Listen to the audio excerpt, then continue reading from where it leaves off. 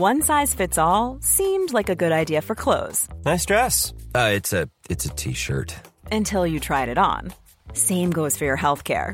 That's why United Healthcare offers a variety of flexible, budget-friendly coverage for medical, vision, dental, and more. So whether you're between jobs, coming off a parent's plan, or even missed open enrollment, you can find the plan that fits you best. Find out more about United Healthcare coverage at uh1.com. That's uh1.com. Burrow's furniture is built for the way you live. From ensuring easy assembly and disassembly to honoring highly requested new colors for their award-winning seating, they always have their customers in mind. Their modular seating is made out of durable materials to last and grow with you. And with Burrow, you always get fast, free shipping. Get up to 60% off during Burrow's Memorial Day sale at burrow.com/ACAST. That's burrow.com/ACAST. burrow.com/ACAST. The Matthew Wright Show on Crucible of Broadcast Excellence. Talk Radio. Put it on and keep it on. Too busy to catch us on the afternoons on Talk Radio? Too many children to care for? Too many jobs to manage? Well, never fear. Help is here in the shape of the Matthew Wright podcast, where we cut down 3 hours of entertainment and enlightenment every afternoon into tiny, bite-sized morsels just for you busy so-and-so. So sit back and enjoy the best of the Matthew Wright Show here on Talk Radio. Why are we talking about gypsies? Well, I'm not the first to have posited that they remain possibly the last ethnic group to face racial discrimination on an almost daily basis. If I was to quote, this is from Trevor Phillips, the then chair of the Commission for Racial Equality. I think this is about 16, 17 years back. He said, discrimination against gypsies and travellers appears to be the last respectable, in inverted commas, form of racism. Well, one might argue, apart from Trevor Phillips being suspended by Labour for alleged Islamophobia. There's more.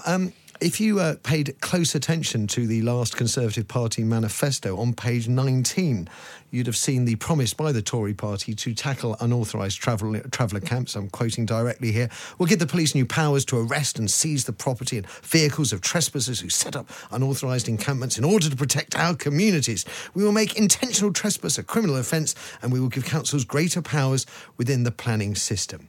Now, gypsies have historically faced centuries of persecution. The Roma Holocaust at the hands of the fascists saw some 500,000 people murdered, often forgotten or overshadowed perhaps by the Jewish Holocaust. And yet there has been a legal obligation on local authorities to look after our travelling folk, legal burdens that successive governments try to shun. Where am I going with this? Well, I'm going to introduce a chap. He's only going to give his first name for obvious reasons. He's called Luke, and he's the founder of the Labour GRT campaign, and he joins us on the line now. Good afternoon to you, sir.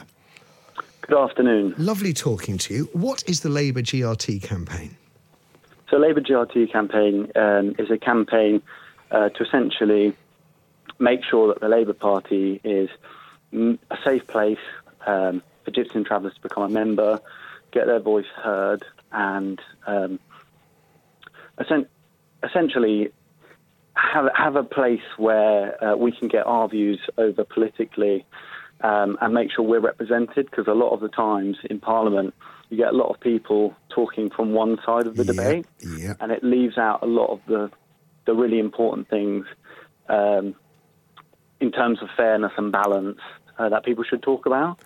So, as you mentioned about the Conservative government's manifesto, if you look at it, it only considers one side of the debate, as in unauthorised encampments. It doesn't like to talk about the fact that these only exist because of a failure of local governments and the government to provide adequate legal provision for sites.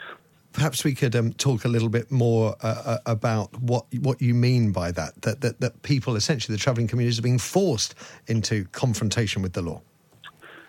Yeah, for definite. I mean, at the end of the day, how can you make trespass illegal when these people have got nowhere else to go, and it's actually because of the government neglecting its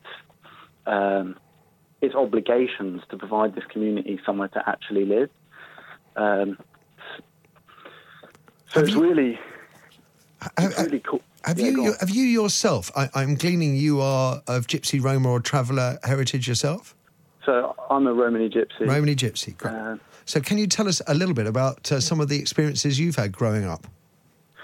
Well, I mean, growing up, a lot of the stuff is based on prejudice. Like, they assume that if you go to university, you're no longer a gypsy or traveller. Yeah. If that makes you less of one. If you live in a regular home rather than a mobile home, the same thing. I mean, it's all sorts of prejudice. As if we're more predisposed to criminality than any other background. We don't play by the same rules as other communities. We don't pay our taxes. There's a lot of stuff that is mass generalisation. Yes. And is not true across the board. And, it's just based on complete fallacy. I've did a bit of travelling with the New Age travellers in the mid-'80s. And one of the things that I experienced was that the less desirable characters would attach themselves to different travelling communities, and you would have to suffer the consequences of having them there. And I guess that what I saw regularly was how one or two rotten apples could make life very difficult for everybody else. Yeah, and that sort of fed into a sort of mass social negative viewpoint towards travellers. Well, so it comes back to this thing. This is the reason why I've actually left the Labour Party. It's due to this idea of collective blame. Yes. So an MP called Toby Perkins for Chesterfield released a leaflet saying how two Irish travellers have actually been put in prison now for extortion. But he's saying, how this is a common thing, essentially, in this leaflet, that travellers extort communities, pull on somewhere, ask for money, as if that's not already illegal under extortion laws. Yep. But he's calling for specific laws to deal with one community that has, in this case, committed that crime. And he thought that putting that in a leaflet, essentially collectively blaming all travellers. Yeah. And it's like, we obviously do, like any other community, have people that commit crime or whatever, but so does every other community. That's the racial aspect of it, is the fact that is collective blame. And what I want to say is about Labour, the reason why I left is not because Labour's any more racist than the rest of society, but if you're a party that bases yourself on equality and rights for all and human rights, we should hold ourselves as a party to a higher standard than everybody else. Do you not worry, and I genuinely worry, because I didn't know you'd actually left Labour, that voices like yours representing the traveller community and gypsy communities are not heard particularly loudly, and by withdrawing from the Labour Party, you've made your voice is going to be quieter still. I mean, my show notwithstanding, I understand my voice has already been quietened, because the fact is that I reported this leaflet to the Labour Party. They've not done anything about it, and it's not the first time. There's multiple times where this has happened and nothing's been done, and that's why I've left, because I don't want my money as a gypsy going towards printing leaflets that are going to harm my community. I understand. It's not that I'm withdrawing my voice from Labour. I'll still be involved. I'll still talk to them. It's just that I'm not going to give my money to oppress other people like me. You put it very, very clearly, and I'm not going to argue the toss with you on that score. I'm just, I guess I'm deeply saddened to hear that kind of prejudice being manifested within the Labour Party, just as I was devastated to hear about the Islamophobia and also the anti-Semitism. So the thing is that my also problem with the Labour Party is that there's a problem with factions in terms of, like, some people on the left have turned a blind eye to some anti-Semitism, clear anti-Semitism, and some people, when it comes to Trevor Phillips, who are more on the right of the party, turn a blind eye to Islamophobia. Agreed. Now, there isn't a hierarchy of race. You could be the most, friendly person to Jews in the world, but if you're still racist against black people or gypsies, you're still a racist. Yes. But I'm saying the factions can't move past that and see it objectively for what it is. They can't see that when a few marginal characters on their side of the party commit some sort of racism, they're turning a blind eye to that particular case. Well, what we should say is all of them should be expelled. Completely agree. The Matthew Wright Show on Talk Radio. Let's move on now to David Dunn, Professor of International Politics at the University of Birmingham. Hello, David. Good afternoon. Now, the political ramifications of coronavirus for President Trump, from what I can discern, for the first time now, with Joe Biden certain to become the Democrat candidate in the presidential election, Americans believe that Trump could genuinely be beaten because, obviously, the two factors in his favour have been the economy. That could crash because of coronavirus, and his voters tend to be older. Many of them could die, and as the electorate let's hope not, eh? Well, let's hope not, but it's going to be a reality. As the electorate see people dying, it may lose faith in mighty President Trump. Can you assess the political dangers to Trump of this crisis? Well, firstly, the economy. I think absolutely he has banked his reputation on the economy, and the speech he gave yesterday was an attempt to try and shore up the economy, but he actually has a Midas touch in reverse with regard to this issue, and the markets crashed further with his confidence because people didn't believe him. And they didn't believe him because what he said was entirely implausible, that America is better prepared than anybody else. That's absolutely not the case. And everyone else in the media is showing just how behind the curve, just how unprepared America is. And therefore, America will be hit much harder than Europe or anywhere else, in fact, that's had the virus so far. And therefore, this will run, and it will run right into the election because thousands, probably tens of thousands of Americans will die because America has let this thing get away from itself, and that's largely due to Trump. Is there any possibility of the election being postponed in any shape or form? Many people on the left fear that Trump will use this as an excuse to stay in power and postpone the election. Do you? Do you think he... It's constitutionally, it oughtn't to be. America's had elections during wartime. Was, yes. But Trump is someone who actually has said before that he thinks that he's been denied his full term because of the impeachment hearings and other things, and therefore many people on the left are fearful that he will do this. It depends. I mean, November, we should have reached the peak. America is behind Europe. Europe's behind China. The peak will be higher later there, yes. But by November, the full consequences of it will probably have passed, but will have been seen to have been failed to be dealt with properly. Because just give you the figures. The figures are absolutely staggering. So Americans have only tested 5 people per million of population. Compare that to the UK, where we tested 347 per million of population. Compare that to South Korea, where they've tested 3,692 per million. 5 persons per million. The Americans haven't got the test kits. The test kits they had initially didn't work. Trump's gone on TV and said, "Oh, everyone can be tested if they want to." No, they can't, because they haven't got the test kits. And what's more, what they've been doing is saying only people who've been to China or who've been in contact with people who've been to China can be tested. So the extent of the outbreak in America is vastly unknown.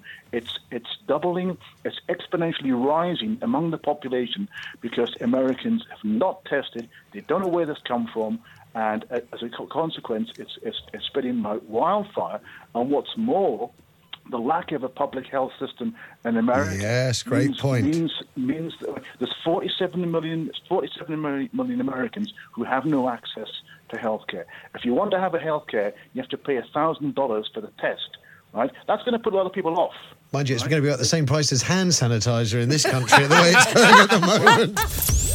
The Matthew Wright Show on Talk Radio.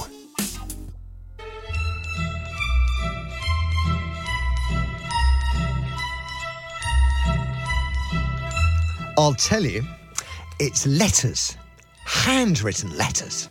Love letters straight from your heart.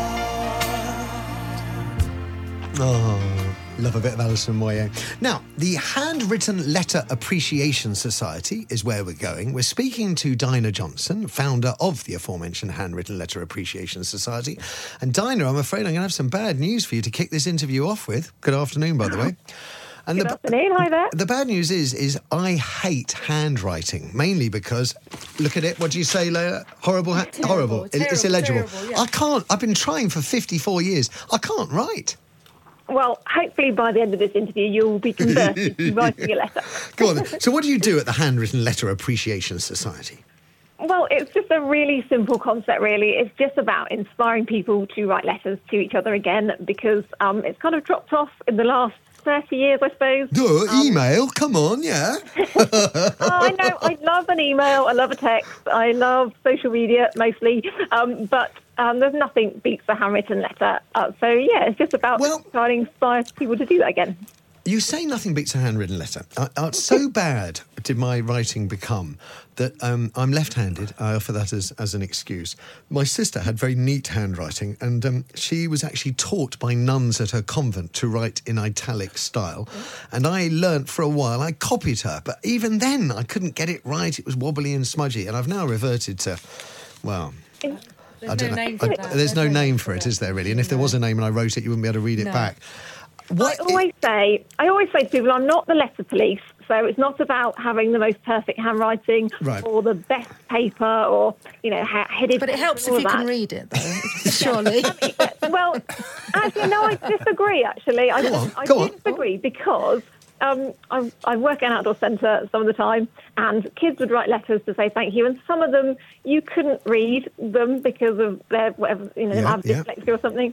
But it was the very fact that they'd bothered to write a letter. So it doesn't always have to be that you have to read it. I mean, obviously it's lovely when you can read it, the content, but it's just getting something through the post. So it's the fact that it's travelled and somebody's taken the time to write it to you. Partly is the charm of them, really. Where did you get the bug yourself, Dinah? Oh, well, I've always written letters. Did your parents? Was it sort of handed down? No, not really, actually. There's a funny story, because when I went away to university, my mum used to always write letters to me, and so I said to my dad, can you write me a big letter? It's always mum that writes letters. So my dad, having not ever written letters, decided he would write me a big letter. I meant proper letter.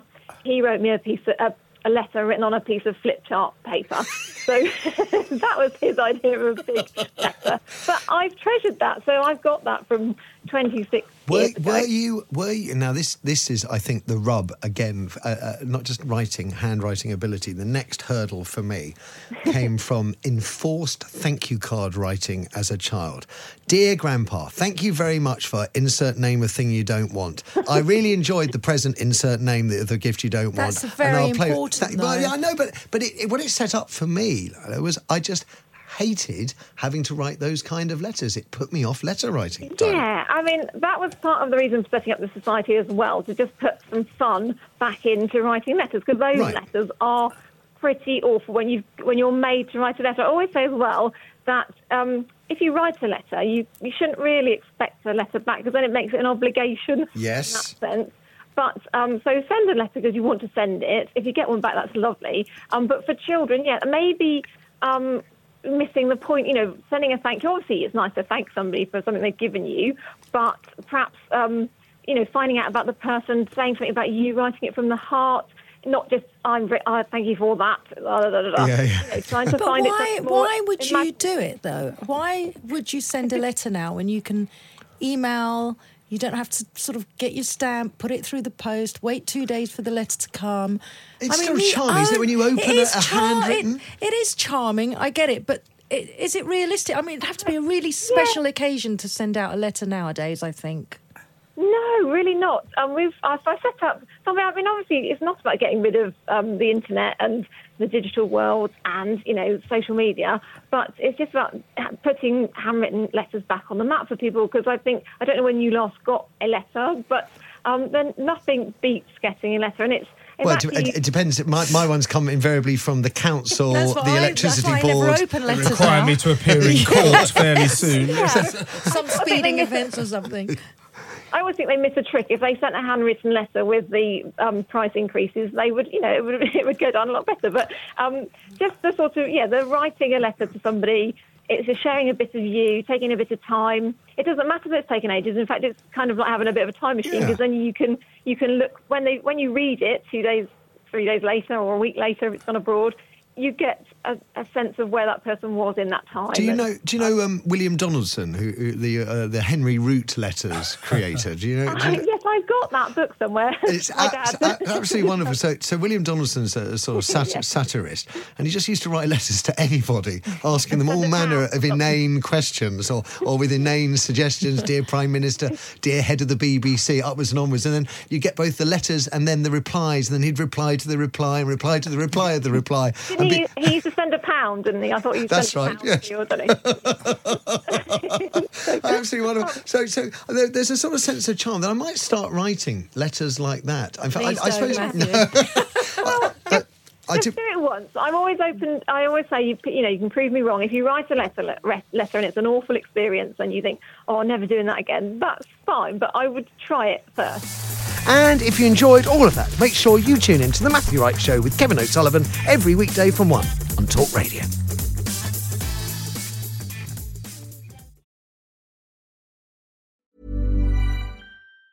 Planning for your next trip? Elevate your travel style with Quince. Quince has all the jet-setting essentials you'll want for your next getaway, like European linen, premium luggage options, buttery soft Italian leather bags, and so much more. And is all priced at 50 to 80% less than similar brands. Plus, Quince only works with factories that use safe and ethical manufacturing practices. Pack your bags with high-quality essentials you'll be wearing for vacations to come with Quince. Go to quince.com/pack for free shipping and 365-day returns.